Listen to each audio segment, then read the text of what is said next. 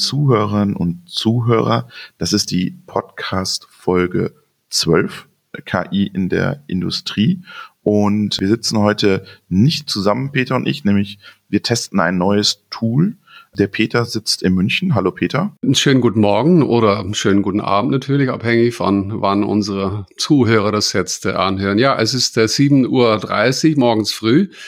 Ich bin zu Hause in meinem Homeoffice und du, Robert, sitzt? Ich sitze in Würzburg in meinem Büro und wir versuchen das jetzt mal, ob das über ein Tool, das online arbeitet, wir auch Podcasts aufzeichnen können. Wir sind gespannt, ob der Qualität und freuen uns natürlich dann auch über euer Feedback zur Qualität und ob wir uns lieber zusammensetzen sollen oder ob wir das in Zukunft auch immer wieder so machen können sollten. Genau, wir werden uns natürlich trotzdem ab und zu, vielleicht mindestens einmal im Monat oder so, face-to-face oder hier oder dort bei einer Veranstaltung treffen. Aber ich denke, dass uns das auch ermöglicht, vielleicht die Frequenz zu erhöhen, wenn das gewollt ist. Auch da gerne Feedback. Wir hatten bis jetzt ja so im Groben Ganzen jede dritte Woche eine Folge live gestellt. Und wenn wir das jetzt wollen, es gibt sehr viel zu berichten, eine große Liste von Personen, die auch Interesse hätten, an denen wir Interesse hätten, mit denen zu reden und vielleicht, dass wir die Frequenz erhöhen könnten Richtung eine Woche oder 10 Tage. Genau, das ist auch nochmal die Frage an euch. Wollt ihr einmal in der Woche KI in der Industrie oder ist euch das zu viel oder passen die 2 Wochen? Einfach gerne Feedback an robert@kipodcast.de oder an peter@kipodcast.de. Letzte Folge, überraschend gut gelaufen, Peter. Also wir sehen ja immer die Statistiken, wie viele Leute es geklickt haben und sich das angehört haben. Ich hätte gedacht, das wird so ein bisschen so einen Durchhänger kriegen, weil das war ja kein richtig klassisches Industriethema, sondern wir hatten ja Ethik und Gesellschaft, aber ich war positiv überrascht, ob der vielen Zuhörer, die wir dann doch drauf bekommen haben. Anscheinend war das doch das richtige Thema, um nochmal einen Blick über den Tellerrand zu wagen. Ja, und dabei dürfen wir, die ja beide in Bayern wohnhaft und arbeitstätig sind, nicht vergessen, dass schon viele Zuhörer aus anderen Bundesländern auch schon in Urlaub sind. Ja. Achso, ja, stimmt. Das habe ich gar nicht auf dem Schirm. Guter Hinweis, Peter. Ja, das war ja die Überlegung, wo wir gesagt haben, wollen wir wirklich Urlaub machen, aber es gibt wirklich so unglaublich viele Themen und da war die Überlegung, ich habe selber vor 1-2 Jahren das erste Mal am Strand Bücher gehört und das war wirklich sehr interessant, dann kann man seine Augen schließen, man schläft dann natürlich ab und zu auch mal ein und das war ja mit eine Überlegung, wo wir gesagt haben, nein, vielleicht ist der ein oder andere, der vielleicht mit seiner Familie oder auch allein mit der Freundin, mit einem Freund unterwegs ist und endlich mal eine halbe Stunde Zeit findet, sich unser Podcast zu hören. Also ich könnte mir da spannendere oder schönere Podcasts vorstellen im Urlaub als KI in der Industrie. Aber es bleibt jedem selbst überlassen. So, bevor wir uns jetzt hier verquatschen, Peter, gehen wir in den aktuellen Teil, denn wir haben heute viel vor. Wir sprechen über Robotik und KI, aber erst kommt der aktuelle Teil. Was hast du im aktuellen Teil, Peter? Aktuellen Teil von meiner Seite noch ganz kurz eine kleine Erweiterung. Wir werden dann auch nicht weiter mehr drüber reden. Ich war diese Woche eingeladen zu einem Workshop nach Frankfurt von der DIN-DKE. Da ging es um Ethikaspekte in der Normung, Standardisierung für künstliche Intelligenz in autonomen Maschinen und Fahrzeugen. Die Frage, die man sich dort gestellt hat, war, können technische Standards ethisch wertvolles Verhalten einer autonomen Maschine oder eines autonomen Fahrzeugs sicherstellen, das von einer künstlichen Intelligenz gesteuert wird. Wir haben schon letzte Woche da sehr viel drüber geredet, das machen wir jetzt nicht. 2 Punkte. Erstens mal herzlichen Dank von meiner Seite an Frau Esther Kehler, die Projektmanagerin beim DIN, für die Einladung. Und 2 konkrete Feedback-Punkte. Das eine war, das Material, auf der DIN-DKE diesen Workshop quasi vorbereitet hatte, war sehr stark entlang, wie auch die EU, diese HiLEC, diese Gruppe High-Level Commission für künstliche Intelligenz, hat also mit dieser Selbstidentifikation zu tun. Wir haben darüber gesprochen. Ich sage ja schon seit einem Jahr, dass wenn der Mensch sich in Zukunft nicht sicher ist, ob er jetzt einem KI gegenübertritt, dann soll diese Selbstidentifikation, diese Selbstausweis stattfinden. Das war ein Beispiel und ich fand das ja sehr schön zu sehen, dass es so war, aber sehr wichtig. Es gab auch mehrere oder eine Person ganz konkret, die gesagt hat, nein, das kann man nicht machen, darf man nicht machen. wir müssen auch die KI ihren Raum geben. Also es war ein sehr interessanter Punkt, wo wir gesagt haben, ich war dann nur am ersten Tag da, das ist gestern hat es anders stattgefunden, war ich wegen eines Kundentermins nicht dabei. Aber die Frage, die dann am Montagnachmittag schon in den Raum gestellt wurde, ob es überhaupt möglich sein wird, dann in diesem Bereich Normen zu erfassen. Ich werde Sie alle diesbezüglich auf dem Laufen halten. Und der zweite Punkt, der da war, ein Punkt, den wir schon oft besprochen haben, ist, ob wir in der Industrie und dann halt auch bei autonomen Systemen im Endeffekt nicht immer eine regelbasierte Entscheidungsfindung brauchen. Inwiefern ist es möglich, und wir sprechen jetzt von autonomen Gänsefüßchen-Systeme überhaupt reinzunehmen und nicht zu sagen, ich brauche im Endeffekt immer eine regelbasierte. Und da gab es unter anderem vom Jan de Meer, TU Berlin, der hat gesagt, nein, es wird nur möglich sein, wenn wir Kognition einführen, also wenn wir wissende Systeme einführen. Wir werden später in dieser Folge noch davon hören. Und wenn ich so frei sein darf, dann, Robert, erzähle ich jetzt gleich mal weiter. Mein zweiter Punkt, womit ich mich dann in den letzten Tagen beschäftigt habe, hat mit unserem Event KI im Keller zu tun. Die Website, die Barbara mit weiteren von deinen Kollegen, glaube ich, aufgesetzt hat. Derjenige, der das schon mal schauen will. Ich habe KI im Keller direkt im Google. Das ist immer ein bisschen abhängig von, wie man seine Einstellungen hat. Ich kriege jetzt nur eine Werbung von IBM drüber und dann sofort unsere Website.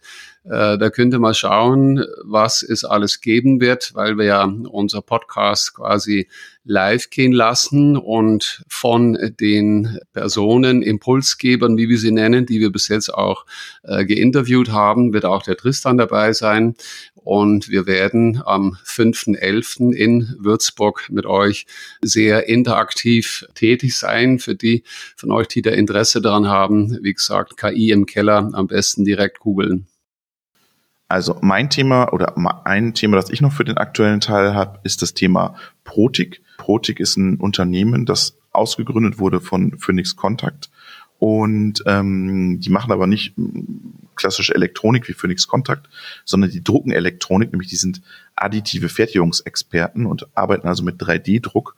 Und der Dr. Ralf Gärtner, mit dem ich verbunden bin, der hat mir was Spannendes geschickt, nämlich eine Deep Learning-Anwendung im additiven Fertigen. Und ich zitiere mal ganz kurz, was er mir geschrieben hat. Protic hat mit Deep Learning ein System entworfen, das die Unterscheidung der Bauteile täglich parallel zur realen Fertigung erlernen kann. Die hergestellten Bauteile werden dazu auf einer an der Sortierstation befindlichen Scanfläche durch industrielle Kameratechnik erfasst. Das trainierte System entscheidet dann auf der Grundlage des Bildes des Gegenstands, um welches Bauteil es sich handelt.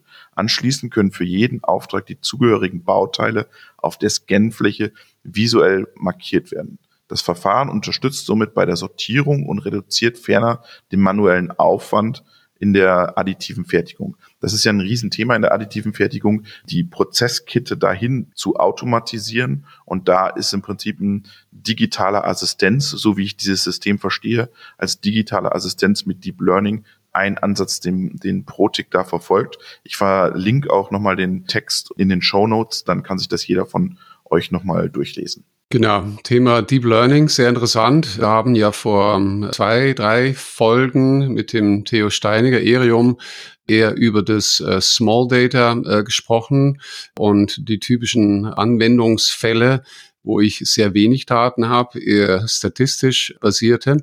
Auf der anderen Seite eben dieses Deep Learning, habe selber gestern nochmal Andrej Karpathy ist eine der Koryphäen auf dem Gebiet, ist bei Tesla unterwegs und diesen Link habe ich vom Tristan Behrens bekommen, interessanterweise, und den werden wir ja gleich hören und Tristan ist ja einer, von dem man auf dem Gebiet sehr viel lernen kann. Genau, der Dr. Tristan Behrens, der kommt nämlich aus Würzburg, da habe ich den kennengelernt und der nennt sich selber der AI-Guru, der kombiniert KI und Yoga. Der sagt halt, er sitzt so viel am Schreibtisch, darum braucht er Yoga, damit sein Rücken wieder gerade ist. Das wäre vielleicht auch was für uns, Peter. Ja. Und gleichzeitig befördert das ganze Thema Kreativität, das Thema Yoga. Und irgendwie ist er auch in seinen Workshops, die er hält für die Industrie, ja auch irgendwie immer ein bisschen ein Vorturner, wenn er da vorne steht und den Leuten Deep Learning oder KI-Methoden erklärt. Und was ich spannend fand, das lasse ich mal ganz kurz einspielen.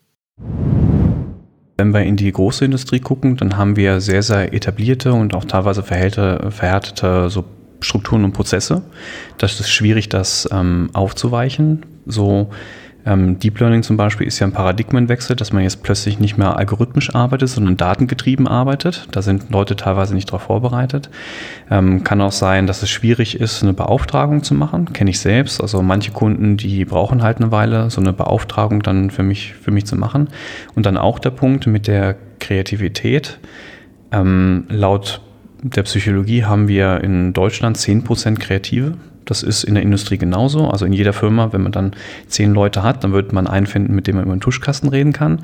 Und die machen nicht unbedingt den ganzen Tag kreative Arbeit. Das heißt, die sind auch ein bisschen gehemmt und werden vom Umfeld alles andere als entfaltet. Und ich denke mal, das ist ein Punkt, wo man dann auch ansetzen könnte. Also er sagt jetzt, Peter, dass man kreative Leute sich holen soll in so ein Team. Und das hat dich jetzt in unserem Vorgespräch nämlich überrascht, dass du gesagt hast, kreative Leute, ich habe immer gedacht, wir brauchen da die Domain-Experten, Peter. Wie siehst du das, kreative Leute reinholen? Ja, ich bin da ganz ehrlich. Ich freue mich wirklich auf eine Interaktion auch mit dem Tristan in Würzburg, KI im Keller, wo er ja auch dabei sein wird. Ja, ich werde auch oft gefragt, den Data Scientisten, den finden wir nicht. Wie gehen wir dann das Thema an? Make or buy? Können wir es selber machen? Auf dem Markt finden wir keine Leute. Und ich sage dann auch oft, schauen Sie mal in Ihre IT-Abteilung, vielleicht in Forschung und Entwicklung, vielleicht ist da der eine oder der andere, der schon mal sein Interesse gezeigt hat, da was machen zu dürfen. Vielleicht haben sie nicht erlaubt. Und ich hatte bis jetzt tatsächlich immer im Kopf eher die technischen Leute, eher die, ich sage mal, Mathematiker oder Leute, die aus der Informatik kommen. Tatsächlich vielleicht ein Statistiker in der Abteilung für Market Research.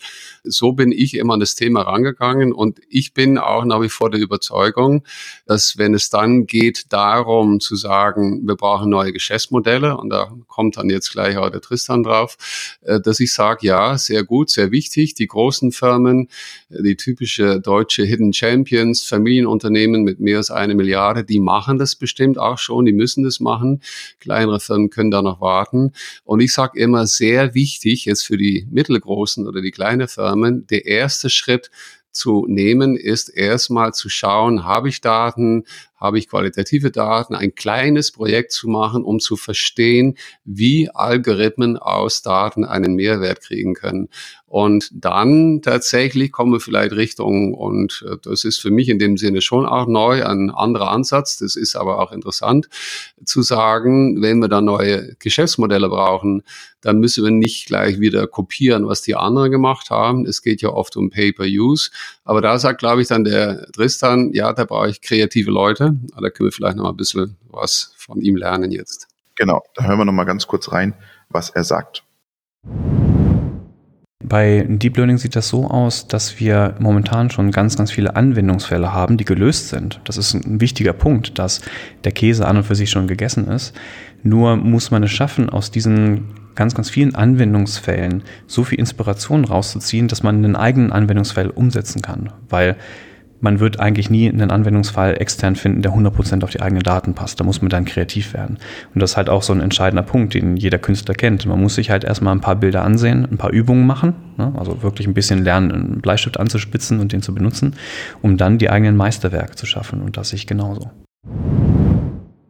Das ist spannend, finde ich, weil er sagt jetzt, bei Deep Learning, da haben wir im Prinzip viele Anwendungen sind schon da und da muss man jetzt im Prinzip diese übertragen auf meine Anwendungsfälle und um sozusagen daraus neue Geschäftsmodelle zu entwickeln. Aber das siehst du ja etwas kritisch, ne? Du sagst ja, lieber erstmal die Gesamtanlageneffektivität hochbringen, oder?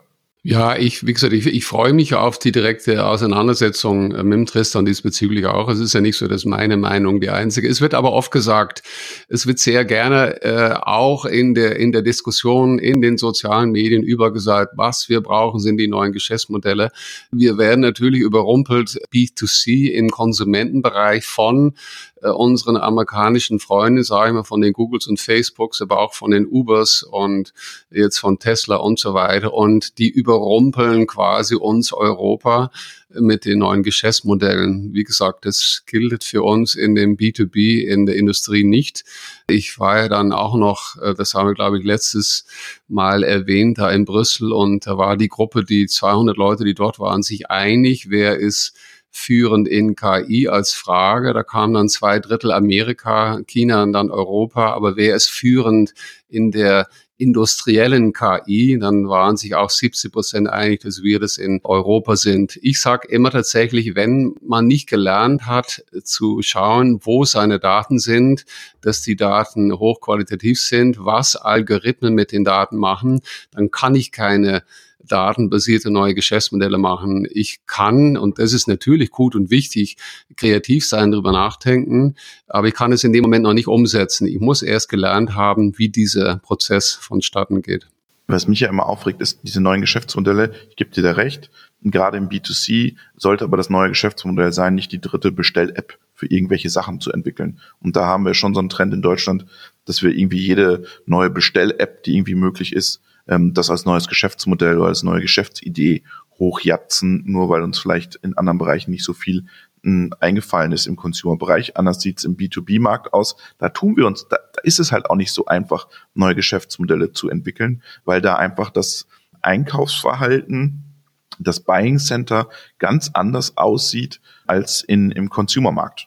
Ja, ich denke, wir werden später auch noch darauf zu sprechen kommen, ja. Und ich habe vorher gesagt, ich war bei der DIN VDE Standardisierung, Normen. Es ist natürlich nicht so, obwohl ich das manchmal auch das Gefühl habe, wenn dann jegliche Firma dann auf welche DIN-Norm ist es, professionelle Geschäftsprozesse einführt, dann habe ich in den vergangenen Jahren schon oft gedacht, ja, wo bleibt denn der USP dieser Firma? Wir kommen nachher darauf zu sprechen.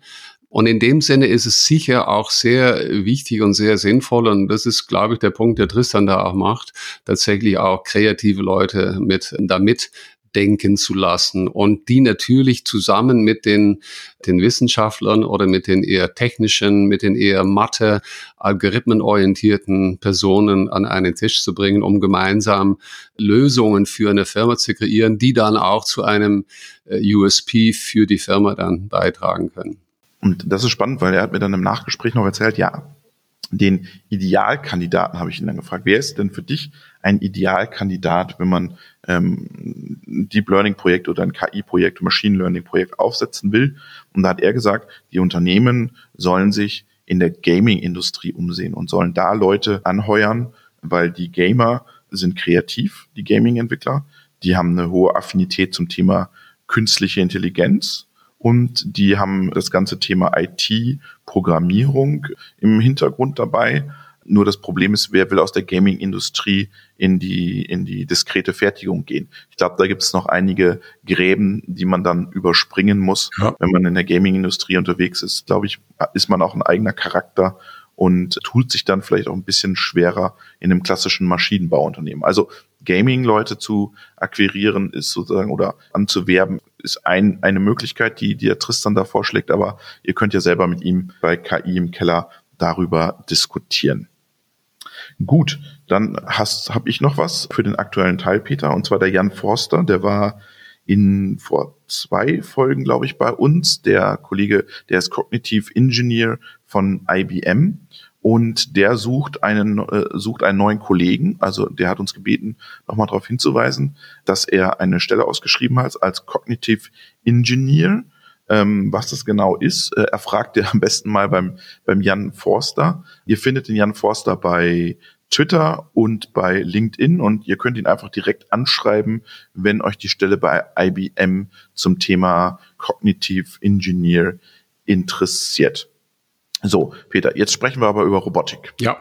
Robotik ist ja ein großes Hype-Thema in den letzten Jahren gewesen. Wir haben ja den klassischen Industrieroboter gesehen in den 90er Jahren, 80er Jahren. Und jetzt sind ja die kollaborativen Systeme dazugekommen, also die mit dem Mensch interagieren. Und da bieten sich dann natürlich auch ganz neue Möglichkeiten für das Thema künstliche Intelligenz und Machine Learning, Reinforcement Learning. Das haben wir schon mit Festo gesehen auf der Hannover Messe, darüber berichtet, mit den NASENS. Und wir haben uns diese Folge gedacht, wir sprechen mal über dieses Hype-Thema Robotik. Wie entwickelt sich eigentlich der Roboter? Wo geht die Reise hin? Und wird der Roboter am Ende nur noch eine Hülle sein? Sozusagen, und die Intelligenz findet ganz woanders statt. Wie siehst du das? Thema Software eats the world, ne? Wer hat es gesagt? Das war der Andresen, glaube ich, ne? Das ist dann nur für die vielleicht etwas ältere Zuhörer. Andresen war doch derjenige, der hat Netscape damals gegründet, glaube ich, ne? Das war der erste Browser, ne? Du bist auch alt genug, das zu verstehen, obwohl... Ich habe noch Netscape genutzt, ja. Tatsächlich. Und dann hat aber später, sein Name habe ich jetzt nicht parat, der Chef von Nvidia, der immer in seiner schönen schwarze Lederjacke auftritt, hat dann gesagt, aber KI wird Software essen. Also klar, es geht alles von Hardware Richtung Software. Wir werden es gleich hören und diskutieren. Schauen wir mal, wo das hingeht. Ich finde das spannend, weil ein Gesprächspartner, das hört ihr dann gleich, der Professor Grebner von der Fachhochschule in Würzburg, der hat dann den Vergleich aufgemacht, dass er gesagt hat, wir haben so eine gleiche Entwicklung in der Robotik wie in der IT-Industrie oder wie in der Computerindustrie, wie der IBM oder der Hewlett-Packard oder wie auch immer, die gar keine Hardware-Systeme mehr sozusagen verkaufen, also klassische Computer verkaufen, sondern die im Prinzip Software und Dienstleistungen, Add-ons verkaufen und gar nicht mehr diesen Personal Computer verkaufen, mit denen sie eigentlich irgendwann mal groß geworden sind. Doch bevor wir sozusagen die wissenschaftliche Perspektive auf das ganze Thema nehmen, habe ich mit dem Helmut Schmid von Universal Robots gesprochen. Universal Robots, das ist ein dänisches Unternehmen und die gelten so in der Branche als der Vorreiter für kollaborative Robotik und haben da tolle Produkte, tolle Innovationen in den letzten Jahren vorgestellt. Und ich habe ihn gefragt, wo geht denn jetzt die Reise mit den Robotern bei Universal Robots hin? Und wir hören da einfach mal rein. Der Roboterarm soll mehr können, beziehungsweise andersrum. Heute wird die Funktionalität des Roboters durch die jeweilige Programmierung entweder erleichtert oder erschwert. Das heißt, je komplexer die Tätigkeit ist, desto aufwendiger ist eine theoretische Programmierung im Hintergrund, die ein Mensch durchführen muss. Ich will damit sagen, eine Maschinenbeladung oder das Bedienen von biegeschlaffen Teilen, sprich Kabelbäumen. Dahinter steht ein sehr hoher Programmieraufwand bei Menschen. Über künstliche Intelligenz wird genau dieser Programmieraufwand des Menschen dahingehend reduziert, dass der Roboter über selbstlernende Systeme sich das selbst beibringt. Indem der Roboter manuell zum Beispiel über einen Kabelstrang an die Buchse geführt wird, das mehrmalig wiederholt, über typisches Machine Learning.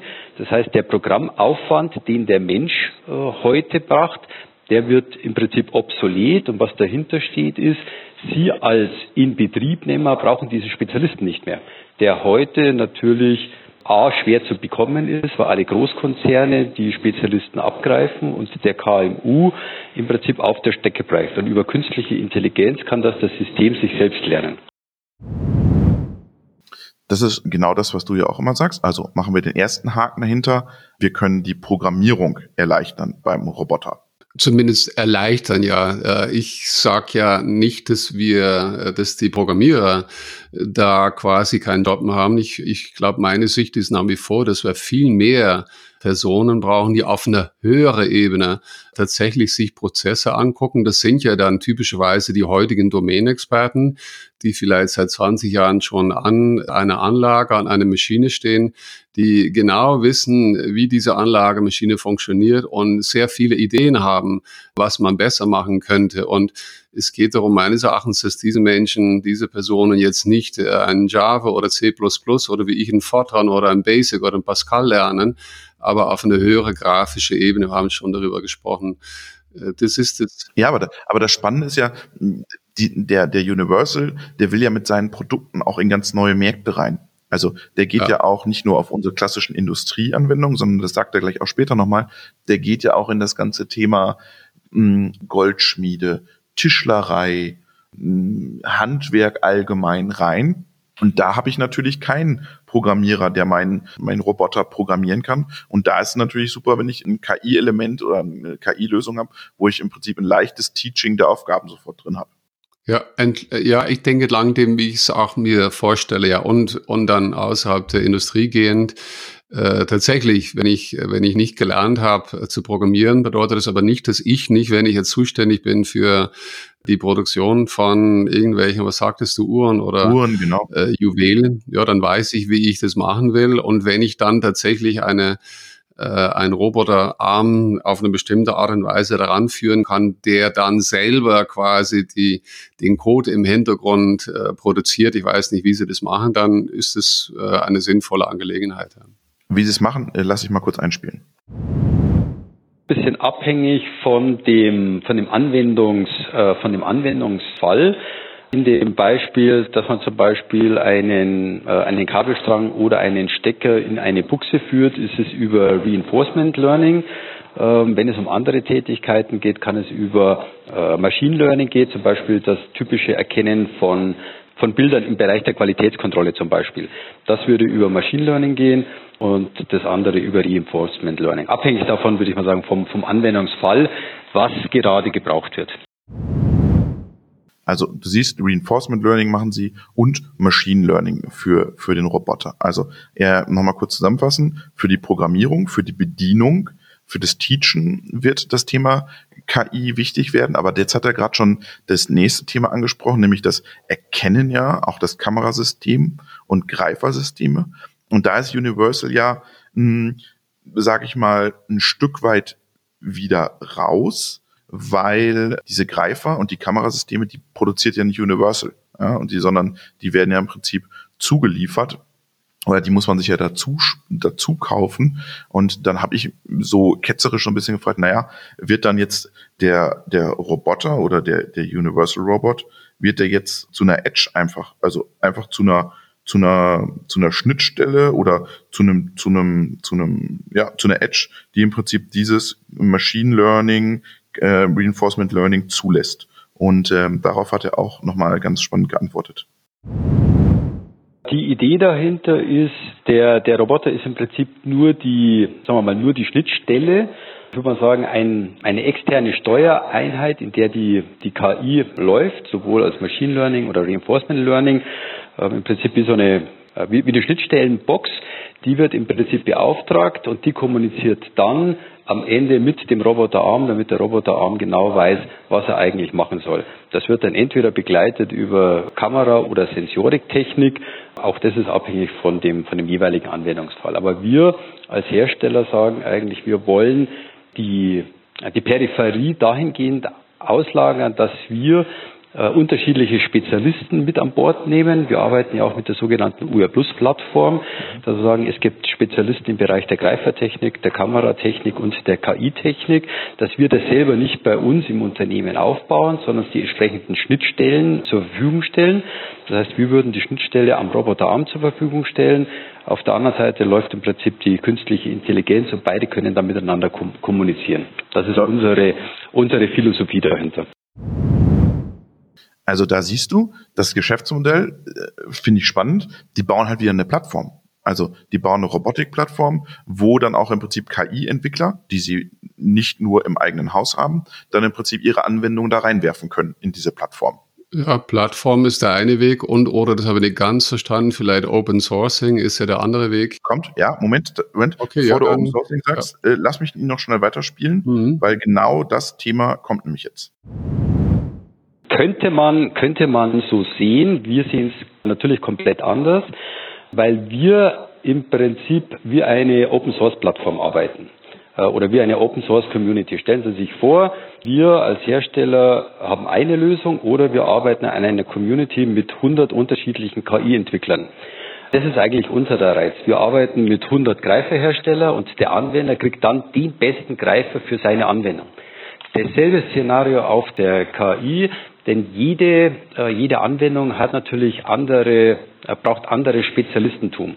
Und wir wollen lieber auf die komplette Roboter-Community zurückgreifen und da gibt es so viele tolle bestehende, also neue Start-up-Unternehmen, die sich mit unterschiedlichen Themen auseinandersetzen. Wir wollen eigentlich sagen, wir sind der Marktführer im Bereich Robotik und wir wollen euch, sprich Community, die Chance bieten, darauf zurückzugreifen. Und dann arbeite ich lieber mit 100 Spezialisten, als dass wir versuchen, selber ein Spezialist zu werden. Also wir glauben, dass wir damit eigentlich ähnlich eines App Stores, wo sie sagen, okay, die komplette Community hat irgendwann Hunderte, Tausende, Hunderttausende von Apps, wie wenn es nur Apple alleine machen würde. Das ist unsere Vision dahinter. Genau, das ist ja das, was wir ja schon immer wieder kennen, auch von der MindSphere, von den ganzen anderen Plattformen sozusagen. Er garantiert ja dann am Ende dafür, dass diese Applikationen, die dann stehen, Plug and Play auf dem Roboterarm funktionieren. Ja, und da muss man schon auch noch differenzieren zwischen Plattform und Open Source. Also Open Source ist natürlich ein Thema, was seit, ich sag mal 10, 15 Jahren vielleicht, gab es davor, aber immer verstärkt. Ich habe selber bei der Firma Softing in den 8 Jahren von Anfang an klar gemacht mit schönen Grafiken, dass der Anteil an der Hardware, egal ob das jetzt in der Industrie oder wo dann auch immer weiter runtergeht, der Anteil an Software immer oben geht. Das ist ja nichts Neues, aber dann auch vor einigen Jahren wir haben schon mit dem Stefan OPC Foundation darüber gesprochen. OPC gibt es auch seit 3 Jahren Open Source. Und es wurde von meinen damaligen Kollegen bei Softing gar nicht so positiv quasi aufgefasst, weil die Firma verdient ja Geld mit Toolkits und so weiter, nach wie vor auch.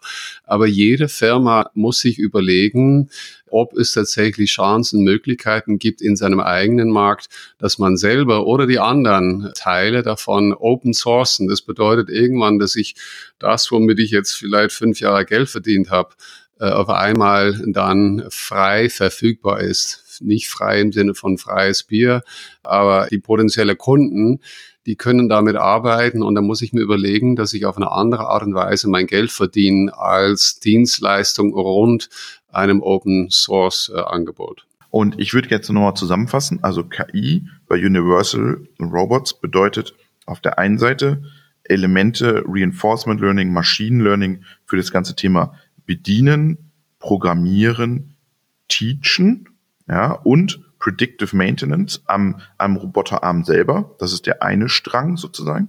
Und der andere Strang KI in der Robotik ist dann im Prinzip über die Plattform zu gehen und zu sagen, hey, liebere Kameraanbieter Cognex, lieber Greiferanbieter Schunk, ihr könnt hier uns eure Greifer anbieten oder ihr könnt hier sozusagen Machine Learning Tools anbieten oder ihr könnt hier Reinforcement Learning Geschichten anbieten in unserem Shop oder in unserer Plattform und die passen Plug and Play zu unseren Robotern. Das garantieren wir sozusagen mit der Schnittstelle, die wir sozusagen anbieten. Also 2 getrennte Wege. Einmal, sage ich mal, integrierte KI und Machine Learning, Reinforcement Learning und auf der anderen Seite dann dieser Plattformgedanke. Und wie er das dann sozusagen in den Markt bringen will, das spiele ich auch nochmal ganz schnell ein. Und dann ist es nämlich ganz spannend, was er da noch erzählt. Ich glaube, die erste Thematik liegt darin, dass genau die Usability, das einfache Teachen, Führen und Lernen im Bedienkonzept bei den meisten Anwendern heute nicht wirklich gelebt wird. Wenn ich allerdings nach vorne schaue, beziehungsweise ich brauche noch heute mir Gedanken machen, wie schaut denn der Arbeitsmarkt aus? Der typische Thema Fachkräftemangel. Oder ich schaue nach 10 Jahre vorne, mein Jahrgang Babyboomer, dann fehlen circa 3 Millionen Arbeitskräfte. Und diese fehlen, genau wie Sie es vorher besprochen haben, beim Goldschmied, beim 10-Mann-Schweißbetrieb. Die brauchen eben ihren Werker, ihren Vorarbeiter, ihren Meister, dass der ein Tool an die Hand bekommt, wie er heute mit einem Hammer, mit einem Schraubenzieher, mit dem weiß er genau, was er zu tun muss. Er nimmt den Hammer, er nimmt den Nagel und weiß genau, was damit funktioniert. Wenn man ihm heute einen Roboter in die Hand nimmt, wird er erst einmal nervös, weil er sagt, oh, das ist ein technisch komplexes Thema, was mache ich damit? Und wir wollen sagen, es ist eben so einfach heute schon, dass das über 90 Minuten Online-Training heute schon beherrscht für einfache Pick-and-Place-Tätigkeiten oder für Palettieren, Depalettieren und Verpacken. Und morgen soll es noch einfacher werden, indem man ihm Bausteine an die Hand legt, dass er selber nicht mehr teachen muss. Das einfache Ease of Use ist, dass er den Roboter führt, dass er den Roboter teacht, dass er über das Touch-Bedienfelement relativ einfach programmiert, wie beim Mobiltelefon. Und dass man die Hürde noch einfacher gestaltet, dass man eben genau künstliche Intelligenz-Bausteine hernimmt, wo Entwickler genau diese Maschinenbeladung palettieren als KI-Bausteine als Algorithmus schon fertig haben, dass er den nur noch mit drauf spielt, dass dann die Eintrittshürde noch deutlich einfacher wird und dass man dann wirklich in die große Breite der industriellen KMU-Anwendungen kommt. Das ist spannend, oder? Das KI als Enabler, um noch mehr Robotik in den Markt zu bringen. Ganz gewiss. Ob das dann im Endeffekt bedeuten soll, dass wir dann keine Arbeit mehr brauchen, keine Arbeitnehmer mehr brauchen, das glaube ich nicht. Ich glaube nicht, dass es das Ziel sein sollte unbedingt. Nee, ich glaube, das meint er auch gar nicht. Ja. Okay, ja gut. Weil eben, es geht natürlich darum, dass wir schon auch noch Menschen brauchen, die dann tatsächlich dieses System im Hintergrund, also ermöglichen, das am Programmieren ist, darüber nachdenken, wie diese Prozesse funktionieren und so weiter und so fort. Also das Thema Umschulung, Umbildung in eine bestimmte Richtung, die dann mit KI, die dann mit Robotik zu tun hat, das sehe ich als ein sehr großes Thema, ja. Ich glaube, bei ihm ist eher so die Geschichte, die Leute sollen sich, und das ist ja auch mal das, was du sagst, sollen sich dann wieder auf die Anwendungsfälle spezialisieren, wie Kreativität, neue Ideen entwickeln, neue Produkte entwickeln, mit neuen Materialien zu arbeiten, und der Roboter entlastet dich halt in deiner Alltagsarbeit dann, ja. Ganz genau. Dort, wo Empathie gebraucht wird, ist auch eine Diskussion, die dann oft geführt wird, ja, wo der ein oder andere meint, wieso Empathie? Es sind auch nur irgendwelche chemischen Prozessen, die im menschlichen Körper ablaufen. Von solchen Gedanken halte ich nicht sehr viel, muss ich persönlich sagen. Aber dann hat man dann ganz schnell auch Diskussionen, wie auch letzten Montag, die dann eher relativ streng, relativ stark geführt werden. Ja, ich denke, ich stehe mit zwei Beinen auf dem Boden. Mein Name ist Peter, der Rock quasi. Und ich denke, wir sollten schauen, dass wir die KI für den Menschen, Unterstützung für uns, für Menschen einsetzen und die Menschen konzentrieren auf das, was menschlich ist. Empathische Prozessen. Ich habe persönlich kein Interesse an Roboter, der versucht, empathisch zu sein. Ich denke, dass Empathie nur möglich ist, wenn ich ein Mensch bin, der auch eine Geschichte hat und einen bestimmten Charakter hat. Ja, aber ich glaube, da wollen sie ja gar nicht hin. Nee, genau. Nee, das will ich denen jetzt auch nicht in die Schuhe schieben, genau. Ja, also da haben sie, glaube ich, null Ambition, in diesen Bereich reinzugehen, weil da ist klarer Industriefokus, Arbeit erleichtern, Implementierung erleichtern, mehr Roboter zu verkaufen in neuen Branchen, ganz klar, muss man auch dazu sagen. Und das im Prinzip als Enabler, KI-Methoden, KI-Bausteine zu nehmen, um das im Prinzip noch einfacher zu machen. Also Plug-and-Play 4.0 sozusagen, noch einfacheres Plug-and-Play. Ja, und wie gesagt, wo dann jeder, der heute in diesem Markt unterwegs ist oder auch die Marktbegleiter von Universal, was das bedeutet, ob der eine sich mehr auf Hardware-Komponenten oder der andere wahrscheinlich noch mehr auf die Software, kommen nachher mit dem Beispiel tatsächlich der Hardware. Ich sitze hier jetzt an einem HP. Ich habe hier bei Intel 10 Jahre gearbeitet. Damals gab es sicher 500 bis 1000 Hersteller, die alle an dem Intel Inside-Programm teilgenommen haben. Heute gibt's zwei. Heute kaufst du ein Notebook, ein HP oder ein Dell, oder? Und da gibt's vielleicht noch 20 Anbieter, das weiß ich jetzt nicht, in ganz spezifischen Bereichen oder natürlich in der Industrie auch, Industrie-PCs. Das sind dann so Teilmärkte. Aber für die Konsumenten, genau, da sind noch zwei übrig geblieben oder IBM natürlich auch, der seine Marke dann quasi verkauft hat. Aber das ist ein typisches Beispiel und das werden wir wahrscheinlich im Bereich Robotik auch sehen. Ja, aber das ist spannend. Sie reagieren ja schon drauf. Also genau. Sie merken das ja auch. Ja. Also darum machen sie ja diese Plattform. Darum sagen sie ja den Greifern und den Kamerasystemen, hey, kommt in unsere Plattform oder in die Softwareentwickler und implementiert sozusagen über unsere Plattform, findet dort neue Kunden in den verschiedenen Märkten. Ja, sicher auch wieder ein Thema, nicht zu viel über Würzburg, aber dort, wo wir dann wirklich auch face-to-face Personen zusammen haben werden, da werden wir dann den Christoph Schäuble haben, der ja ganz am Anfang für Framos AI aus diesem Bereich Vision kommt, der jetzt selber als Firma auch eine Ausweitung gemacht hat Richtung KI. Wird bestimmt ein spannendes Thema sein, die einzelnen Meinungen da aufeinander losgehen zu lassen. Ja. Okay, also das war für mich jetzt so sagen wir mal der Stand der Dinge in der Robotik und wo es vielleicht in den nächsten, sagen wir mal, 5 Jahren hingeht. Ja, so der Zeithorizont wäre so für mich 3, 4, 5 Jahre. Und dann habe ich jetzt ein längeres Interview geführt, das wir gleich einspielen werden mit dem Professor Robert Grebner, das ist der Präsident der Fachhochschule Würzburg-Schweinfurt. Und die kriegen einen neuen Lehrstuhl zum Thema Robotik und AI. Und da haben wir jetzt sozusagen einen Blick in die ferne Zukunft oder blicken wir vielleicht gar nicht in die Zukunft, weil es kommt nämlich in dem Interview auch ganz gut raus, dass es vielleicht nie so eintreffen wird, wie der Professor Grebner das nämlich da vorschlägt. Und jetzt lasse ich mal das Interview einlaufen und unterbreche zwischendurch nochmal, dann können wir uns nochmal unterhalten über das Thema. Wir sind jetzt an der Fachhochschule Würzburg-Schweinfurt. Ich sitze jetzt hier mit dem Präsidenten der Fachhochschule, mit Professor Robert Grebner. Und wir sprechen über das neue Robotik AI Center, KI Center. Wie heißt das Center? Wir haben 2 Center. In Schweinfurt haben wir ein Center, das heißt Center für Robotik und Intelligenz. Da geht es sehr um die Hardware. Da geht es auch dann später um die Ausbildung von Robotikingenieuren. Und in Würzburg bauen wir ein Center für Artificial Intelligence and Robotics auf. Das heißt, in Würzburg werden wir uns sehr um den Software-Part, um den KI-Part kümmern und dann die Ergebnisse transferieren nach Schweinfurt. In dem Robotik-Center wird es dann erprobt an echten Robotern, an echten Maschinen. Und was heißt jetzt Robotik und KI? Was kann ich mir darunter vorstellen? Machen Sie eine Machine Learning, Reinforcement Learning? Wo geht die Reise dahin? Also wir sehen das abstrakter, übergreifender. Als Hochschule versuchen wir alle Methoden und Konzepte, die man in der KI kennt, sozusagen zu sammeln, auf die Praxistauglichkeit zu testen. Kann ein Reinforcement Learning sozusagen dem Roboter helfen, bestimmte Bereiche besser zu verstehen oder bestimmte Tätigkeiten besser zu lernen?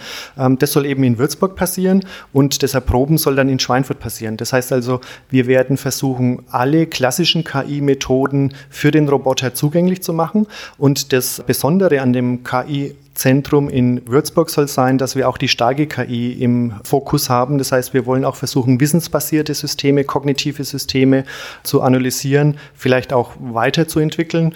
Das ist klar auch ein Grundlagenthema, was wir jetzt auch mit anderen Instituten zusammen versuchen weiterzuentwickeln, auch mit internationalen Hochschulen, auch mit Hochschulen aus China und dann sozusagen auch das kognitive und das wissensbasierte KI-Thema im Roboter einbringen, damit die Programmierung des Roboters weniger aufwendig wird. Geht es nur um die Robotik, also um die Programmierung der Robotik? Weil das haben Sie gerade geäußert, dass es um die Programmierung geht vor allem. Aber diese kognitive KI, kann die nicht noch viel mehr leisten? Dass der Roboter reingefahren wird in die Halle und er sucht sich selber seine Aufgaben, die er hat? Ja, das ist natürlich die Vision sozusagen am Ende der ganzen Entwicklungslinie. Wenn ich eine echte kognitive KI oder eine echte Denkmaschine habe, dann brauche ich den Programmierer nicht mehr. Das ist ja das Ziel, schon vor 40 Jahren ausgerufen, der KI. Ich hatte einen Professor Stojan, hatte KI-Lehrstuhl in Erlangen und er hat gesagt, die echte KI, und man weiß ja heute, es gibt noch nicht die echte und die starke KI, die echte KI ist dann da, wenn die Maschinen sich selbst programmieren können. Und da muss man natürlich sehr hellhörig werden. Das heißt, wenn diese KI erfunden würde, brauche ich dann auch den Roboterprogrammierer nicht mehr, weil die Maschine selbst versteht, wo ist das Problem, selbst eine Lösung entwickelt zu diesem Problem und dann eben in der Industrie sozusagen versteht, aha, ich muss die Teile aus einer Presse nehmen und muss sie aufs Förderband legen. Das lernt die dann von sich aus und braucht den Programmierer nicht mehr. Aber wir hoffen, dass es noch lange dauert, bis diese endgültige Vision wahr wird. Und bis dahin brauchen wir viele, viele Programmierer. So wie wir ja viele Informatiker brauchen, um Computer zu programmieren, brauchen wir eigentlich auch Informatiker mit angereichertem Wissen über die Maschine des Roboters, über die mechanischen Probleme, die gelöst werden sollen. Roboter bewegen ja in der Regel immer was. Das sind ja sehr mechanische Themen. Das heißt also, wir wollen zu diesem Center in Schweinfurt auch einen Studiengang Robotik anbieten, wo Softwareingenieure ausgebildet werden, die ein hohes Verständnis für die Materie Robotik und für das Thema Mechanik mitbringen. Jetzt haben Sie gesagt, Programmierung ist ein Anwendungsfeld. Was kann kognitive KI beim Roboter noch leisten in Zukunft vielleicht? Also das Ersetzen der Programmierung im Endausbau sozusagen, aber die kognitive KI verstehen wir so, wir kennen das große Feld Perception über Vision, auch über Akustik sozusagen, die Wahrnehmung der Umwelt, da sind wir ja schon relativ weit auch mit den klassischen KI-Methoden, aber was kommt danach? Das heißt, wenn ich wahrgenommen habe, da liegt ein Teil auf dem Förderband, dann weiß die Maschine oder der Roboter gar nichts, dann heißt es, er muss auf ein Programm zurückgreifen, wo eben niedergelegt ist, okay, ich muss dieses auf dem Förderband liegende Teil jetzt in die korrekte Position bringen zum Beispiel.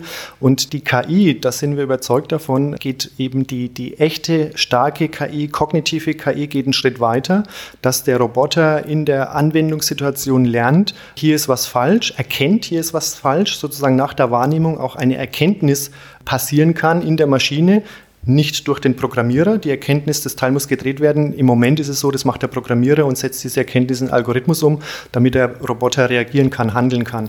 Das heißt, nach der Wahrnehmung muss auch eine Erkenntnis in der Maschine, im Roboter stattfinden, aus der dann wieder eine Zielsituation errechnet wird und dann diese Zielsituation auch hergestellt wird, nämlich das Teil in die korrekte Position zu bringen. Das würde eben, wie gerade schon angesprochen, meiner Meinung nach möglich sein, eine kognitive KI zu nutzen, um tatsächlich die Problemlösung und dann auch die Umsetzung der Lösung durch eine Maschine erlernen zu können und dann diese Handlung, die ausgeführt wird, Bewegen eines Teils zum Beispiel, ohne Programmierung durchzuführen. Und wo legt er dieses Wissen ab, der Roboter? Oder wie definiert er dieses Wissen? Das ist natürlich das Thema Wissensrepräsentation. Da forschen die Informatiker ja auch schon seit, ich denke, Jahrzehnten dran. Semantische Netze ist sozusagen ein semantisch aufgeladener Datensatz. Wissensrepräsentation ist ein anderes Forschungsfeld, das ganz sicher in das Thema kognitive Intelligenz sehr viel gute Instrumentarien mitbringt als Werkzeugkasten. Wer dieses Geheimnis gelöst hat, wie man Wissen effizient und so ablegt, dass es auch operationalisierbar wird, dass ich sozusagen dann auch gute Operationen darauf aufsetzen kann, die zum Beispiel ermöglichen, ich erkenne jetzt ein Problem, ich löse ein Problem, ich leite daraus eine Handlung ab. Das wissen wir heute meiner Meinung nach noch nicht, wie das funktioniert, aber das ist wert, da Geld zu investieren, um diese Lösung herbeizuführen, und das Geld investiert auch der Freistaat Bayern gerade, weil er auch stark daran interessiert ist, eben dieses kognitive KI-Thema voranzubringen. Wird der Roboter dann zum Domain-Experten im letzten Schritt? Also heute ist ja der Mensch oder der Programmierer der Domain-Experte. Und wenn ich Ihrer Ausführung folge, wird der Roboter zum Domain-Experten. Das wäre die Konsequenz, wenn er tatsächlich Problemlösung von selbst herbeiführen kann. Er ist der Domain-Experte. Das wird der Roboter oder die Software im Roboter werden. Und das wäre die Herausforderung. Peter, der Roboter als Domain-Experte, habe ich ja gefragt. Oh, das ist eine gute Frage. Ja, er schaut tatsächlich natürlich sehr weit in die Zukunft. Die Diskussion, die auch öfters auftritt, ist die, dass ich und viele anderen bestätigen das heute ja immer wieder sagen, der Algorithmus, wenn ich jetzt an Machine Learning typischerweise denke, der kann nichts anderes machen, als in Daten bestimmten Muster zu erkennen und bestimmte Korrelationen zu finden. Und mit diesen Korrelationen muss ich heute immer wieder zurückgehen zu meinem Domain-Experten. Das ist dieser Mann, Frau an der Anlage. Und der sagt dann, ist nix, da war der Sensor ein bisschen dreckig oder habe ich was ist denn das jetzt? Und der bestätigt, dass das, was der Algorithmus gefunden hat, tatsächlich eine Kausalität darstellt oder eben nicht. Und dann wird oft darüber geredet, dass wir sagen, ja, okay, die ersten Modelle, die wir antrainieren, auf Basis der Bestätigung des Domain-Experten, die sind dann in der Anlage und die erkennen dann schneller als bei irgendeiner Threshold, irgendein Wert, der nicht überschritten werden darf, viel früher. Da ist was im Gange, was im Busch. Immer wenn das der Fall war, dann war 10 Minuten später irgendein Ausfall. So, wie geht es jetzt in Zukunft? Weil in Zukunft, wenn wir sagen, dass das Modell jetzt auf Basis des Wissens vom Domänexperten ist und wenn wir in Zukunft diesen Domänexperten nicht haben, Fragezeichen, wer ist dann derjenige, der das bestätigt? Das ist eine sehr gute Frage, die ich auch nicht direkt beantworten kann, aber offensichtlich so eingeschätzt wird, dass tatsächlich auch die KI das möglicherweise übernehmen kann. Kognitive KI hört sich für mich auch ein bisschen Anleihen aus dem Reinforcement Learning an. Also da haben sie es ja auch, dass sie ihm eine Aufgabe geben und er durch Ausprobieren zu der Lösung gelangt. Oder ist kognitive KI noch einen Schritt weiter? Also für uns ist das ein Schritt weiter. Lernen aus Fehlern sozusagen, das ist ein perfektes Prinzip, das machen wir als Kinder auch. Ne? Wir fallen hin und es tut weh und dann sagen wir, okay, das nächste Mal laufe ich langsamer. Also das Reinforcement Learning ist extrem wichtig, aber auch wir lernen in der Schule nicht durch Reinforcement, sondern durch den Lehrer, das heißt Wissensvermittlung und das ist für uns ein zweiter Kanal sozusagen, die Wissensbasis dann, wie auch immer die ausschaut oder strukturiert ist, die Wissensbasis lässt sich sehr gut verbessern durch Reinforcement Learning, aber auch durch einfache Kommunikation, so wie wir das jetzt tun. Ich versuche Ihnen was zu erklären, mein Wissen weiterzugeben. Und genauso muss es eine Lösung geben, dass Wissen sozusagen vielleicht sogar von einer Maschine oder von einem Menschen an diesen autonom agierenden Roboter auch weitergegeben wird. Also quasi ein zweiter Kanal neben der eigenen Erfahrung. Reinforcement Learning ist ja eigene Erfahrung nutzen, um daraus neues Wissen zu generieren, aber auch sich verlassen auf die Erfahrung eines anderen Menschen. Er gibt mir das Wissen weiter, wie auch immer das dann passiert. Das kann die Informatiker relativ einfach. Sie kann ja einfach Protokolle definieren, wie ein Wissensspeicher in den anderen transferiert wird. Und dann hat man eine wesentlich bessere Qualität und Güte. Und das machen ja auch schon viele. Wenn ich 5 Reinforcement Learning Systeme habe, die das gleiche Problem bearbeiten, der eine hat eine gute Lösung, dann kann er die natürlich toll den anderen Kollegen weitergeben. Die Menschen, die jungen Menschen, die Sie hier ausbilden wollen, sind dann eher softwareorientiert, Robotik-Software-orientiert. Da machen sich die Robotikbauer ein bisschen Sorgen. Also wird der Roboter nur noch zur billigen Hardware-Komponente, die man am Ende des Tages braucht, aber wo sozusagen der wirtschaftliche Mehrwert gar nicht mehr drin sitzt? Diese Entwicklung hatten wir ja gerade auch beim Computer. Es gab ja einen großen Computerbauer, IBM, der hat ja sozusagen letztendlich bis auf Supercomputer den Computerbau eingestellt oder nach Asien verlagert. Und tatsächlich kann man sich vorstellen, dass es mit den Robotern dass sie ähnliches Schicksal erwartet wie den Computerbauern, dass das nur noch ein Werkzeug ist, das in Massen produziert wird und die Intelligenz des Roboters im wahrsten Sinne des Wortes liegt im Softwarebereich. Ist das auch eine Chance für den Standort Deutschland sozusagen? Nicht nur, weil wir kennen uns mit Robotik aus, wir haben viele Roboter in unseren Fabriken, dass man sagt, daraus leiten wir jetzt den nächsten Schritt ab. Wir haben jetzt 30 Jahre lang Roboter-Hardware erfolgreich gebaut und jetzt gehen wir in diesen Softwarebereich rein? Das ist eine Riesenchance, die muss Deutschland auch ergreifen, weil wir wissen, dass wir, zumindest wird es immer so kommuniziert, ein bisschen schwächer sind, was sicher nicht, also ich bin ja selbst Informatiker, sicher nicht, was die Konzeption und den Bau von Software betrifft, aber was dann die Vermarktung und die Verbreitung auf der Welt betrifft, da sind die Amerikaner ja immer spitze gewesen. Also wenn es um Software geht, hat sich immer die amerikanische Software irgendwie durchgesetzt. Bei der Hardware zum Glück die deutsche Hardware oder der deutsche Maschinenbau, der deutsche Roboter, KUKA als Beispiel. Kein deutscher Roboterbau mehr. Kein deutscher Roboter, haben wir es schon wieder, ne?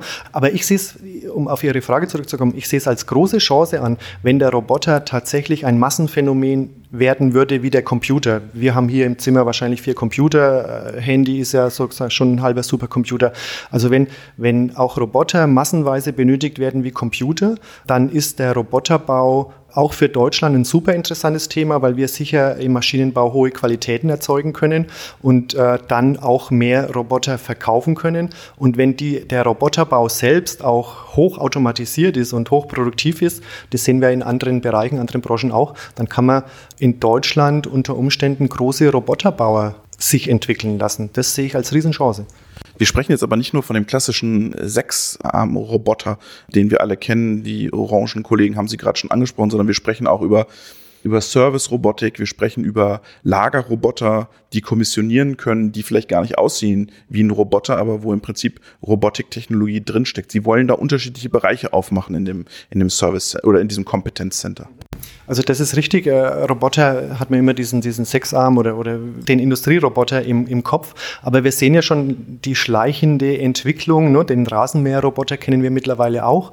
Ob man das Teil jetzt Roboter nennen will oder nicht, das ist sei mal dahingestellt. Aber es wird in allen Lebens- und Arbeitsbereichen Unterstützung durch Roboter geben. Ich träume immer von dem auch Sechsarm-Roboter, der meine Küchendecke verlässt und meine Küche aufräumt. Wenn ich früh reinkomme, ist immer alles aufgeräumt. Also es gibt ganz viele Bereiche, ich habe es ja schon erwähnt, in der Pflege, in der Medizin, auch in der Freizeit, Servicebereiche, Bereiche, wo Mobilität ein großes Thema spielt, aber auch das Thema, wenn es tatsächlich um menschliche Intelligenz geht, der humanoide Roboter, also jemand, der ausschaut wie ein Mensch, mit dem ich auch kommunizieren kann. Da gibt es ja auch schon kleine Ansätze, dass man alte Menschen mit Kuscheltierchen, die kommunizieren können, sich beschäftigen lässt, was ich persönlich gar nicht als schlimm empfinde, weil unsere Kinder machen das auch gern. Warum sollen das nicht ältere Menschen auch gern machen dürfen? Also wir versuchen, die ganze Bandbreite an Robotik zu verstehen, zu lernen in einem eigenen Studiengang. Wir haben in dem Studiengang auch 4 Schwerpunkte. Das ist eben Industrierobotik, das ist Servicerobotik, das ist mobile Robotik und das ist humanoide Robotik. Und es ist auch klar, dass die Grenzen da sich vermischen. Es gibt mobile Roboter, die einen Greifarm haben, die sozusagen dann relativ universell Mobilität als Problematik in sich tragen und sozusagen auch das Handling von Teilen als Problematik in sich tragen. Das kann man kombinieren und das muss man umfassend lernen und denken. Wenn Sie mal über den großen Teich sozusagen blicken und Sie sehen so Boston Dynamics zum Beispiel, diese Robotikanwendungen, glauben Sie, dass das alles Realität ist, was wir da sehen, oder ist da auch viel amerikanischer Marketing- und Show-Effekt dabei? Ich glaube, dass da noch sehr viele programmierte Algorithmen dahinter stecken, auch wenn diese mobilen Roboter sehr schnell lernen. Dieses Lernen ist nicht kognitiv in dem Sinne, dass da eine flexible, dynamische Wissensbasis da ist, sondern dass da sehr intelligente Algorithmen von intelligenten Softwareingenieuren in diese Maschinen implantiert wurden, damit die eben diese sensationellen Dinge tun können, über Kisten krabbeln und Türen aufmachen, Türen schließen. Aber das ist meiner Meinung nach nicht kognitiv basiert, sondern algorithmik basiert. Und das wäre der Unterschied, dass wir wegkommen von der Algorithmik und hinkommen zu einer neuen Art und Weise, wie eine Maschine lernen kann. Ist die Algorithmik also nur eine Übergangstechnologie aus Ihrer Sicht, die wir jetzt vielleicht noch 20 Jahre lang nutzen, um zu der kognitiven zu kommen? Das kann durchaus so sein, dass die Algorithmik eine Übergangstechnologie ist. Und wir haben ja in der Informatik einige Grundprobleme. Wir haben zum Beispiel keine richtige Zeitlogik. Das heißt, in der Informatik läuft ja immer alles sequenziell ab. Zeit ist ein Riesenthema mit Zeitlogiken und das, was unser Gehirn ja auch eigentlich schlecht kann. Wir können schlecht uns Zeitpunkte merken, aber trotzdem haben wir eine gewisse Zeitlogik in unserem Gehirn verbaut. Wenn solche Kompetenzen tatsächlich kognitiv realisierbar wären, wird es eine neue Kategorie an Software geben, ja. Geben Sie uns mal einen Zeithorizont. Sie starten jetzt mit Ihren Arbeiten, mit Ihren Lehrstühlen. Wenn der erste Jahrgang sozusagen fertig ist mit der Ausbildung, wie weit sind wir dann und wann kommen wir zu diesem Stadium hin? Oder kommen wir vielleicht nie zu diesem Stadium hin? Das kann ja auch passieren. Ja, da muss ich natürlich gestehen, Hochschulen sind nicht die schnellsten Institutionen. Wir starten mit dem Studiengang Robotik nächstes Jahr 2020. Das heißt, 2024 werden die ersten Robotikingenieure dann entlassen, die dann hoffentlich die KI-Kompetenz, Softwarekompetenz mitbringen, die wir erwarten. Das sind 5 Jahre. In 5 Jahren kann im KI-Bereich viel passieren. Ich gehe davon aus, dass viele... Kann auch nochmal ein KI-Winter kommen. Wie so häufig die Dämpfung oder die Ernüchterung, wie es so schön heißt, wird unter Umständen auch wieder kommen. Aber wenn neue Technologien dann tatsächlich auch umsetzbar sind, und oft sind ja neue Technologien alte Technologien, also auch Reinforcement Learning kennt man schon lange, jetzt ist halt die Rechnerleistung präsent oder bezahlbar, um viel zu rechnen. Und das ist ja schon der Punkt. Wir lösen Probleme mit einer vermeintlich künstlichen Intelligenz über Rechenleistung. Unser Gehirn verbraucht 10 Watt an Energie und die Rechenleistung eines Watson, keine Ahnung, Kilo, Mega, wie viel Watt auch immer er braucht, um ein bisschen Intelligenz herzubringen. Also wir sind mit der Algorithmik auf einem Weg, der sicherlich Bestand haben wird, aber in Bezug auf Intelligenz unter Umständen eine Sackgasse ist.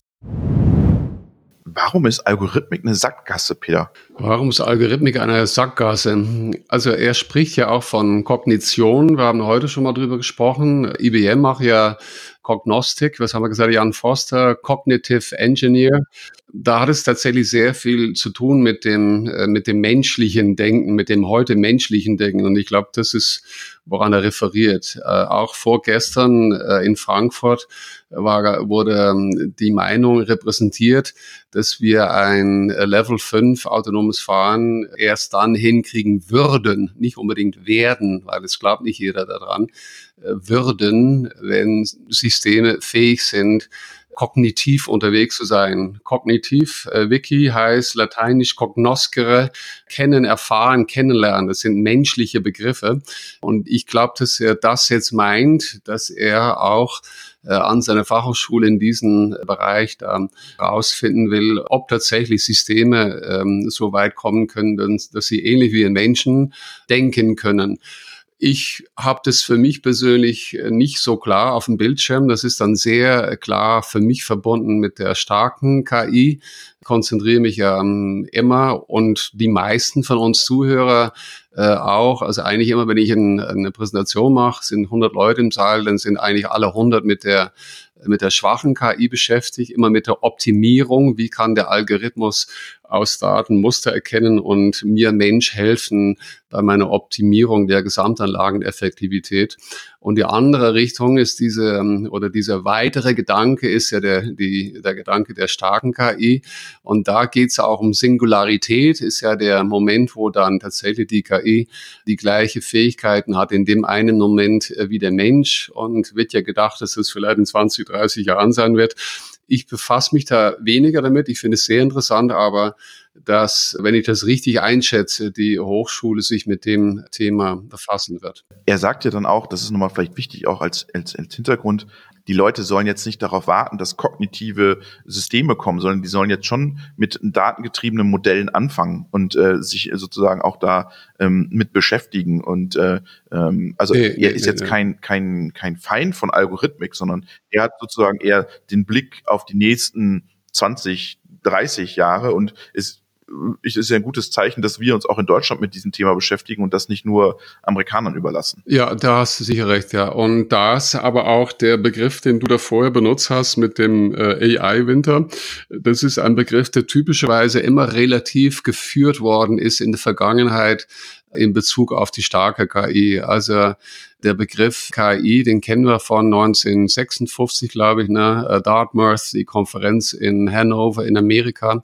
Und dann hat man angefangen, eher regelbasiert, zum Beispiel dann mit der Übersetzung. Und man hat gesehen, ja, bestimmte Teilwelten kann ich regelbasiert abbilden. Das machen wir heute nach wie vor.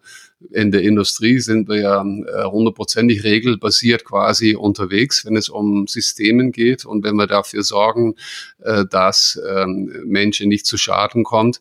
Und dann hat man aber herausgefunden, ich kann meine Übersetzung regelbasiert nur so gut machen. Das hat man 95% oder so. Und dann haben bestimmte Gruppen ihr Geld abgezogen und das hieß dann ein AI-Winter, ein KI-Winter. Aber dieser Winter, dann gab es wieder einen Sommer, wieder ein Hoch. Heute sind wir in einem Hoch in Bezug auf das maschinelle Lernen und das Deep Learning. Und ich bin aber davon überzeugt, dass dieses Tief, dieser Winter, der wird nicht kommen, insofern es geht um die kleine KI, also um diese Prozessverbesserungen, mit denen wir uns jetzt die ganze Zeit beschäftigen. Das wird in den nächsten 15, 15 Jahren weitergehen und immer besser und werden immer mehr Geschäftsmodelle, immer mehr Möglichkeiten finden. Der Begriff KI-Winter in Bezug auf, ob ich irgendwann an eine starke KI komme, wo dann die Intelligenz ebenbürtig ist an eine menschliche Intelligenz, da wird hier oder dort schon gemunkelt, dass möglicherweise Machine Learning dafür nicht der richtige Ansatz ist. Und auch dort wieder, wie du sagst, sehr gut, dass auch wir hier in Deutschland an dem Thema forschen, aber wir müssen immer das aufteilen und uns bewusst sein, dass wir uns im täglichen Leben für die nächsten 2 Jahre immer mit der kleinen KI quasi beschäftigen. Und für die Industrie, was würden Sie jetzt einem mittelständischen Maschinenbauer raten? Was soll der jetzt machen? Soll der warten, bis Ihre Leute fertig sind oder was soll der jetzt tun? Auf keinen Fall warten. Warten ist der falsche Ratschlag. Lernen, wie man mit Robotik und KI arbeiten muss, auch mit der klassischen KI, die jetzt hier verfügbar ist, weil der Roboter ist im Prinzip nur die Hülle für das, was dann implementiert wird, nämlich an Software. Und es kann sein, dass es nicht notwendig ist, eine kognitive KI auf einem neuronalen Netz aufbauen zu lassen. Das ist vielleicht auch ein Trugschluss. Wir haben es ja auch geschafft, sozusagen das, was wir gut können. Wir können gut rechnen im Kopf. Das basiert auf Neuronen, also auf natürlichen Neuronen. Und unsere Rechner haben ja kein einziges Neuron. Das heißt, da basiert das Ganze auf digitaler Technik.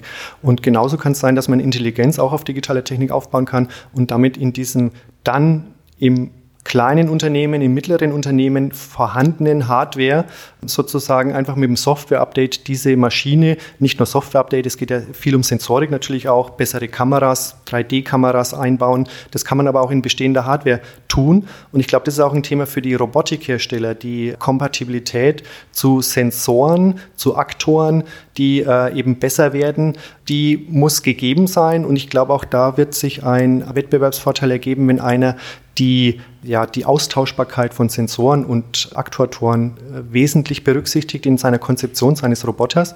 Der wird einen Marktvorteil haben, weil es gibt ja neue Sensoren, neue Aktoren, die ich dann in der alten Hardware auch verbauen kann. Es gab mal so eine Zeit, wo das bei den Computern ähnlich war, die Standardisierung von Steckplätzen. Das heißt, die Soundkarte wurde ja dann reingesteckt. Das ist diese berühmte Peripherie. Soundkarte ist ja sogar, wenn man will, ein Aktor, der versetzt Luft in Schwingung.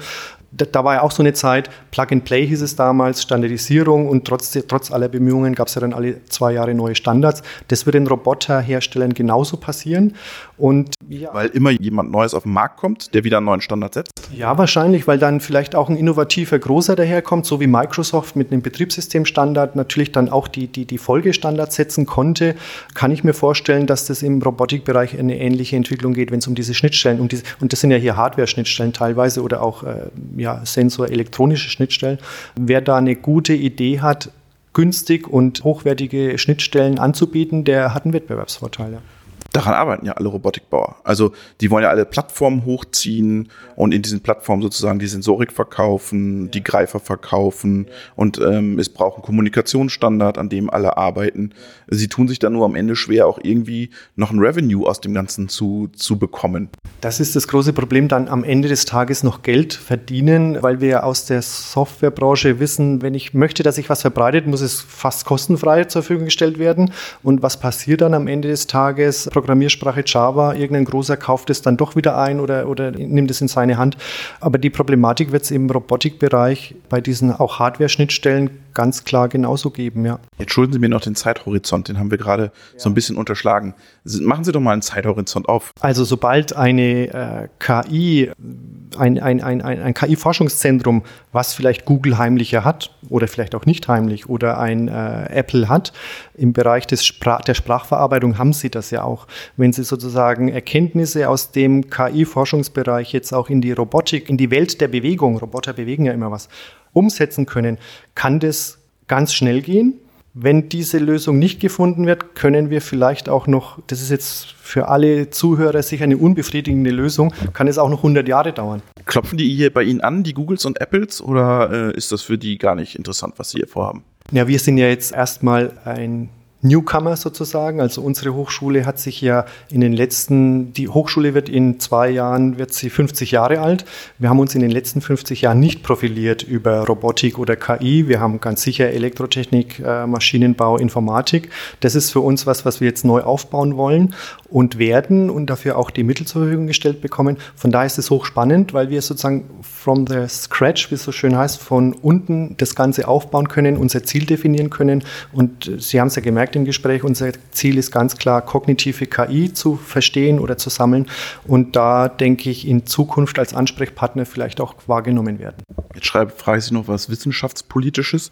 Sie haben große Wettbewerber in Bayern, die TU München, dann soll eine technische Universität auch in Nürnberg noch entstehen. Warum soll man hier hingehen und warum investiert der Freistaat Bayern hier so viel Geld und nicht in eine TU München oder in eine Nürnberger Technische Universität? Weil es gibt ja eine ganz klare Arbeitsteilung. Die Universitäten, die sollen die Grundlagenforschung machen. Da warten wir auch drauf. Dort wird sicher auch das entstehen, worauf wir unter Umständen warten. Wir sollen das Ganze in die Anwendung bringen. Wir sind Hochschule für angewandte Wissenschaften. Das heißt, wir verproben dann die Grundlagen, Technologien. Und in dem Fall, wenn es eine neue KI-Technologie gäbe, würden wir die in Würzburg sozusagen vorbereiten, um die in einen Roboter zu bringen, zu implementieren. Und in Schweinfurt würden wir ausprobieren, ob der Roboter tatsächlich dann von alleine laufen lernt oder von alleine Teile in die richtige Lage bringen kann. Vielen Dank, viel Erfolg mit Ihrem Lehrstuhl. Ja, vielen Dank fürs Gespräch. Danke. Ich fand es ein sehr tolles Interview und es hat echt Spaß gemacht, auch da mit dem Professor Grebner zu sprechen. Und ich fand das so super, weil der ist Präsident der Fachhochschule und der ist ja richtig tief im Thema drin. Ja, das ist mir auch gefallen, ja. Der ist nämlich Informatiker von Haus aus und hat im Prinzip dadurch auch viele Einblicke in das Thema und hat neben seinem Präsidentenjob, der ja auch viel Verwaltungsarbeit ist, da einen sehr, sehr tiefen Einblick in und eine sehr fundierte Meinung auch zu den Themen im Thema KI und Machine Learning, Reinforcement Learning und kognitive KI. Also sehr beeindruckender Gesprächspartner, hat mir sehr viel Spaß gemacht. Vielen Dank nochmal von dieser Seite. Ja, und wenn wir da jetzt junge Leute dabei haben, die auch unsere Podcasts anhören, die vielleicht noch gar nicht so weit sind und die noch entscheiden sollen, was sie in nächster Zukunft machen wollen, vielleicht wollen die sich überlegen, ob sie an genau diesen Kursus da teilnehmen wollen. Ja, ich kann nur empfehlen, Würzburg ist eine schöne Stadt. Da kann man gut leben und gut lernen. Ja, also von daher Empfehlung, melden Sie sich an der FH Würzburg-Schweinfurt zu dem Thema. Peter, wir haben schon wieder eine ganze Stunde gequatscht. Wir müssen zum Ende kommen, denn eine Stunde ist immer so das magische Zeitlimit. Da brauchen wir auch nochmal von euch, liebe Zuhörerinnen und Zuhörer, die Info, Stunde, halbe Stunde, 20 Minuten, was wollt ihr da haben? Wir haben gedacht, jetzt dieses Interview wollen wir euch nicht vorenthalten zum kognitiven KI, aber wir versuchen in den nächsten Ausgaben wieder etwas kürzer zu werden und uns kürzer zu fassen. Schauen wir mal, genau. Wir werden es gleich anschließend nochmal kurz besprechen, Robert, was wir in den nächsten Wochen dann machen. So im Kopf habe ich jetzt Daten habe ich im Kopf, ja, genau. Ja. Also Daten ist eigentlich das A und O, haben wir so noch nie richtig konkret gemacht. Security, sagst du schon, wollen wir machen. Was hast du noch im Kopf, was wir machen wollen? Wir wollen das ganze Thema Ausbildung nochmal machen. Weiterbildung hat man noch auf der Agenda. Dann haben wir noch das Thema Engineering. Ja, genau. Maschinenrichtlinie, ja. Genau, da geht es um das ganze Thema Maschinenrichtlinie. Also der Sommer wird doch vollgepackt sein und mit Sommerpause wird's nix. Der Sommer wird heiß, genau. Ja, vielleicht kurz zum Abschluss meinerseits tatsächlich. Wir haben das ganz am Anfang erzählt. Wir nehmen heute auf eine ganz neue Art und Weise auf. Es ist für uns auch spannend. Mal schauen, wie das jetzt rauskommt, ob unsere Zuhörer das hören können, dass wir das jetzt anders gemacht haben, dass wir nicht uns gegenüber, sondern virtuell quasi als digitales Modell, könnte man fast sagen, uns gegenüber sitzen. Ich hatte am Anfang 2-3 Mal eine Unterbrechung hier, die werden Sie, liebe Zuhörer, aber nicht mitkriegen. Ich habe dann ein paar Applikationen, aus meiner Webverbindung schließen müssen und seitdem ist aber alles in Ordnung. Ich freue mich sehr. Ich gehe davon aus, dass wir da was Schönes draus machen und dass wir das in Zukunft so öfters machen werden, Robert. Genau, und wir werden auch dazu dieses Tool nutzen, um Interviewgäste aufzuzeichnen, weil man muss nochmal sagen, den Helmut Schmid von Universal haben wir am Telefon aufgezeichnet, das merkt man auch so ein bisschen an der Qualität. Den Professor Grebner, da war ich vor Ort und wir werden dieses Tool, wenn sich das jetzt bewährt, auch dazu nutzen, mehr Interviews zu führen und vielleicht auch mal nur schnelle kleine Folgen raushauen. Also, dass man sagt, hey, da hat der Peter mal 10 Minuten was oder da habe ich mal 15 Minuten was, um sozusagen schnelle Folgen zu produzieren, damit ihr immer auch schnell die neuesten Neuigkeiten aus der Welt der KI bekommt. In dem Sinne, danke fürs Zuhören, bis zum nächsten Mal. Ihr Robert Weber und danke dir, Peter. Auf Wiedersehen.